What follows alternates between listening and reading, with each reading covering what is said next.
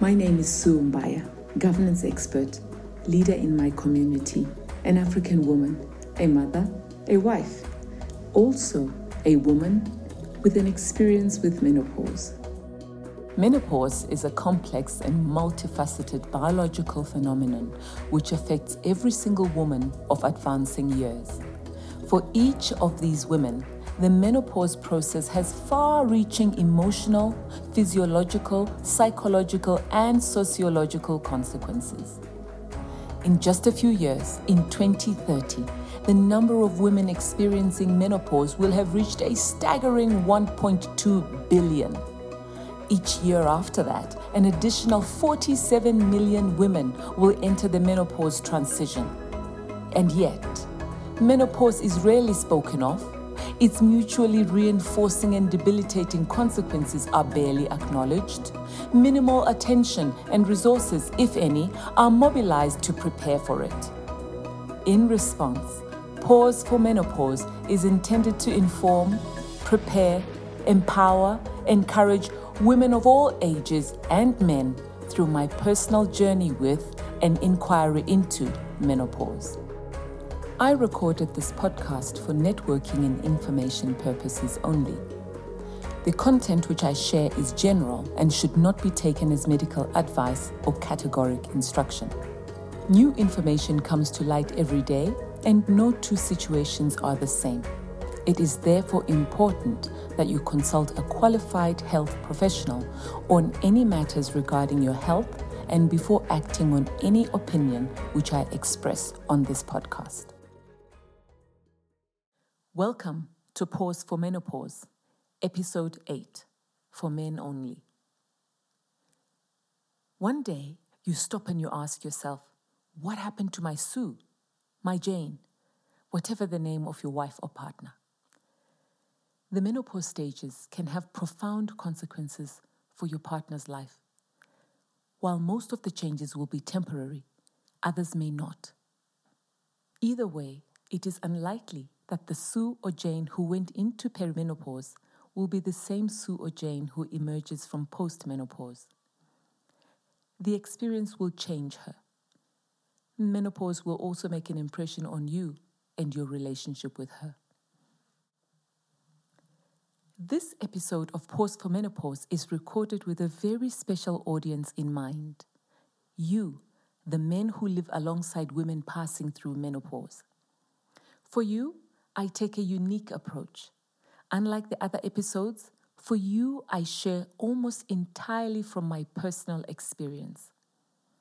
It is my hope that as I share my stories and my thoughts, you will gain understanding, find comfort and inspiration that there is life and vibrancy during and after menopause. I have recorded 7 other episodes of Pause for Menopause outside of this one. I'm asking you that you please listen to them. At the very least, please listen to the intro and episode 1, Why is this happening to me? That episode will provide you with the context of menopause, the terminology, the stages, and the main symptoms which affect women during the stages of menopause. If you do that, this frees me to focus the content in this episode on your likely journey with menopause. You may be wondering about my reason for recording this particular episode. Let me say it like this. Women are particularly relational. Our close relationships tend to get deeply embedded in whatever experience we're going through. We tend to look to those who are closest to us as the first line of defense when we go through crises. We share with them and seek comfort from them. So I have recorded this episode of Pause for Menopause in acknowledgement of the important role and the strain on those closest to us, in an effort to minimize the harm and to help those closest to us to thrive in spite of menopause. When I look back at my experience with menopause, I'm astounded at how unprepared my husband and I were for the experience. Usually, When we embark on any activity or project, we would discuss it in a fair amount of detail, assessing our chances of success and identifying what else we needed to put in place to avoid failure. Yes, we did this with financial projects, but we also did this with life events, our wedding, our pregnancies, our children's transition to university. But for some reason, it never occurred to us to do this with menopause. I am so convinced that our passage through menopause would have been much less traumatic if we had had a plan. I now know that there are some clear lifestyle choices which a couple can take ahead of menopause to ultimately ease their experience with menopause. These relate to diet, self-care, exercise, and the approaches to entertainment and relaxation. It is a lot more difficult to try and figure all of this out when you're in the throes of menopause symptoms. I should actually go back one step and acknowledge how uninformed we were. Menopause is a complex, multifaceted biological phenomenon which involves and affects almost every major organ and system of a woman's body. It's not just about being irritable and having hot flashes. No. The process of menopause has undeniable and far-reaching emotional, psychological, and sociological consequences over an extended period of up to 10 years. Looking back, my husband and I should have made it our concern to seek out information about it. Well, I guess to some extent, there was the sense that it was my issue. This couldn't have been further from the truth. As long as you are in a relationship with a woman going through menopause, menopause is your issue. If she loses to it, you lose too. I've always described the importance of my husband in my life endeavors like this. I picture myself in a boxing match made up of several rounds. I'm in the ring, giving and taking punches. As the round progresses, things get more and more difficult in the ring. I'm literally just hanging on, waiting for the bell to ring. When that bell rings, I stumble to my corner. And there, my husband, my coach, is there waiting. He pushes that stool to catch me just in time as I collapse into it. He cools me down with water. He employs all kinds of tricks to lessen my pain. He gives me that all-important pep talk. You see, while I might be the boxer, my coach, my husband, in my corner still has the advantage of a perspective which I simply don't have while I'm in the ring taking punches. You and your partner are a team. While it is primarily her fight against menopause, you are in it together. Let me share an example of this from earlier on in my married life. Before we were ready to have children, my husband and I decided to use oral contraception. Now, my husband is naturally more disciplined than I am when it comes to administration. This translates to him being disciplined in taking medications and sticking to general health routines. As for me, well, let's just say maybe I'm not there yet. Anyway, it soon became clear to my husband that if left entirely up to me, our experience with oral contraception would not be successful. So he stepped in, very respectfully, and offered to help me to remember to take that little pill on time every day. Suddenly, our prospects of success with our family planning efforts were multiplied because he adopted the attitude that we were in it together. So what does this look like in the context of menopause? Let me share my experience from when I was fully in the grip of multiple simultaneous menopause symptoms. I was really fighting a war on multiple fronts. The symptoms which were particularly challenging for me as a professional working woman were the debilitating sleep deprivation and brain fog. That's the inability to think clearly and precisely. The effect of these two taking place at the same time was that I had to work longer hours to achieve the same results in my job. I fought the fight bravely but silently, because I didn't feel safe enough to share my struggles at my workplace. As it turns out, this period coincided with the time when I became the primary caregiver for my mother, whose health was failing. So I literally put all my energy towards these two monumental priorities at the expense of focusing on my health. This meant that the many symptoms of menopause in my life, the multiple centers of pain, the distressing heart issues, blood pressure irregularities, headaches, they all went untreated. The result was that the stress built up until it became chronic, and then depression set in. Of course, these two conditions now made all the other symptoms even worse. I share this to make the point that this may happen to your partner. She may get to the point where she can't cope with all the stresses and the demands. At that point, she needs you to encourage her to continue to prioritize her self-care and to continue to seek treatment for the symptoms that she's experiencing. Remember, women have been socialized into feeling shame about menopause. So without your show of empathy and support, she's likely to feel self-conscious about the multiplicity of complaints that she's experiencing. She may then start to ignore them in an effort to maintain your admiration and respect. This is therefore a time for you to look for any opportunity to encourage her, to boost her self-esteem. Focus on what's going well. Remember, the easier her journey with menopause is, the easier your time with menopause. Go to the doctor together. In addition, seek your own appointments with the doctor to fully understand her symptoms and how you can support her. Also, do whatever you can to get the support that you need to go through the experience positively. Don't fall for that old-fashioned thinking that men don't talk. Liberate yourself from it. Increasingly, men seek out counseling to deal with the challenges they face. Why not about this? Now, remember what I said about women being very relational? It means that we do look to the relationships that are closest to us when we are in a crisis.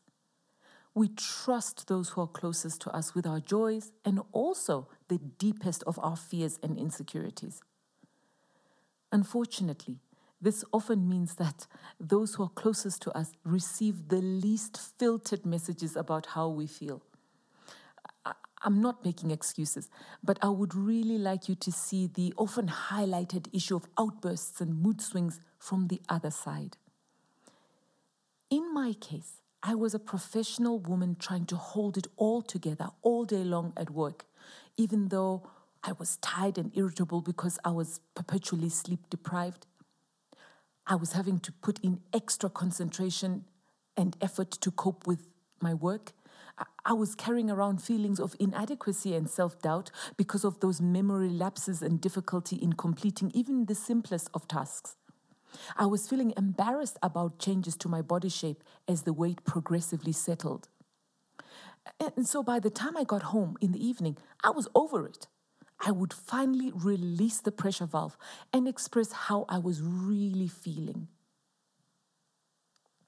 Can you see how the old playful Sue gradually faded away? I couldn't see it at the time, but as I descended deeper into my crisis, my husband started to lose the mate he had always found friendship, fun, and pleasure in. This situation reminds me of a couple my husband and I met years ago when we were purchasing a house. There were still telltale signs that they had once had an amazing life together, but it had all faded. As we got to know their story, it became clear what had happened: the race to the bottom. In other words, each one of the couple started to care more and more about themselves than about their relationship with the other. they progressively took actions which weakened or undermined the relationship. This is a risk for all of us when we don't confront challenges like the menopause symptoms from a united front. Now, I'm sure you want me to talk about the problems with intimacy which usually affect relationships during menopause. The Pause for Menopause episode on menopause and sexual health is essential listening for you. Even as a woman with first-hand experience of menopause, I'm still astounded at the intensity of the onslaught which takes place against a woman's brain, her body, and her emotions during menopause. I am convinced that once you are armed with the full knowledge of how it all lands on a woman, the woman in your life, you will want to do whatever you can to support her through it all. I want to summarize my observation on this very sensitive and emotive issue about intimacy with these few points. First of all, menopause will come, and it will most probably, change the pattern of your intimate relationship with your partner. Know and accept this ahead of time, and then work together to limit the impact of these changes. It is possible, and you should work together towards a satisfying new intimate relationship. It should only be in the rarest cases that a couple actually stops intimacy altogether. The key words here will be attentiveness, variety, and patience. Remember, menopause is the result of the normal aging process in women. If you fast forward a decade or so, your own body as a man will go through the same hormonal decline. You will be fortunate, though, in that the sunset of your reproductive stage will be less painful, less visible to those around you, and therefore less humiliating. But it is guaranteed to happen. This brings me to a sensitive point. Sometimes we are triggered by other people's issues because they coincide with our vulnerabilities. It's likely that accompanying your partner through the menopause process will force you to confront fears and taboos that are so deep-rooted that you may not even be aware that they're there. I encourage you to embrace this season and make the most of it. Also, you can't reassure your partner to embrace the end of her reproductive time if you have serious fears about the fact that one day your own reproductive time will come to an end. Another point. Remember that most sources of information about menopause tell about symptoms and dysfunction which takes place in the woman's life during this stage. What they all omit to say is that whatever the issue or the symptoms is, whether it's hot flushes or forgetfulness or lack of interest in sex, that issue doesn't occupy 24 hours of the woman's day. In between the episodes of these disruptive symptoms, you will still be able to experience some near normal moments with your partner. The point is to manage your lives in such a way that you increase those moments and derive as much satisfaction out of them as possible. I also want to remind you that love and intimacy are not just about sexual intercourse. This is a great time to emphasize on those non-sexual demonstrations of love and intimacy which work for you as a couple. This is something which young couples should work on earlier on so that you don't find yourselves in a crisis when menopause cuts back your levels of sexual intercourse. A quick caution here. Not all efforts to pursue normal moments with your partner will be successful, especially in this area of intimacy. Be kind to yourself. Get past any disastrous moments and watch out for feelings of guilt about anything that you may have done which caused her pain or more frustration. But similarly, no matter how frustrating the experience gets, Try not to blame your partner for her symptoms and how they may be affecting you and your relationship with her. By the way, I need to make a confession. In one of the episodes of this podcast, I've encouraged women to talk about their experiences. So be prepared. But seriously though, most women are wired that way. We feel better when we share our burdens. So be prepared to listen and maybe even to encourage her to open up to you about her experience. I'm really encouraging you to be exemplary in your family and in your community. Listen, learn, and teach. You and I were born into a world which was menopause blind, a world which is currently failing close to 1 billion women by neglecting its responsibility to support women through menopause. The fact that we were born into this situation is not our fault. But if our grandchildren are born into the same world, that's on you and me. Think of menopause as the flip side of puberty. Talk to your sons about it. Talk to your daughters about it. Debunk it for them so that they don't propagate the same awkwardness that you and I have around menopause. Let me be clear. To an extent, menopause will always be a personal issue. But at the same time, wouldn't it be wonderful if you knew that your sons and daughters' lives will not be crippled by menopause? That they will be able to speak openly about their menopause status to the extent that they need to in order to access whatever support, resources they require to cope with menopause. Remember, as you embrace the challenge of speaking openly to your children and those around you about this issue, you will be contributing significantly to challenging the harmful hush-hush around menopause. Well, that brings us to the end of this special episode of Pause for Menopause. I want to thank you for listening. I appreciate that for many of you, this will have been an awkward and perhaps challenging encounter. But you persevered to the end. Thank you for pausing for menopause.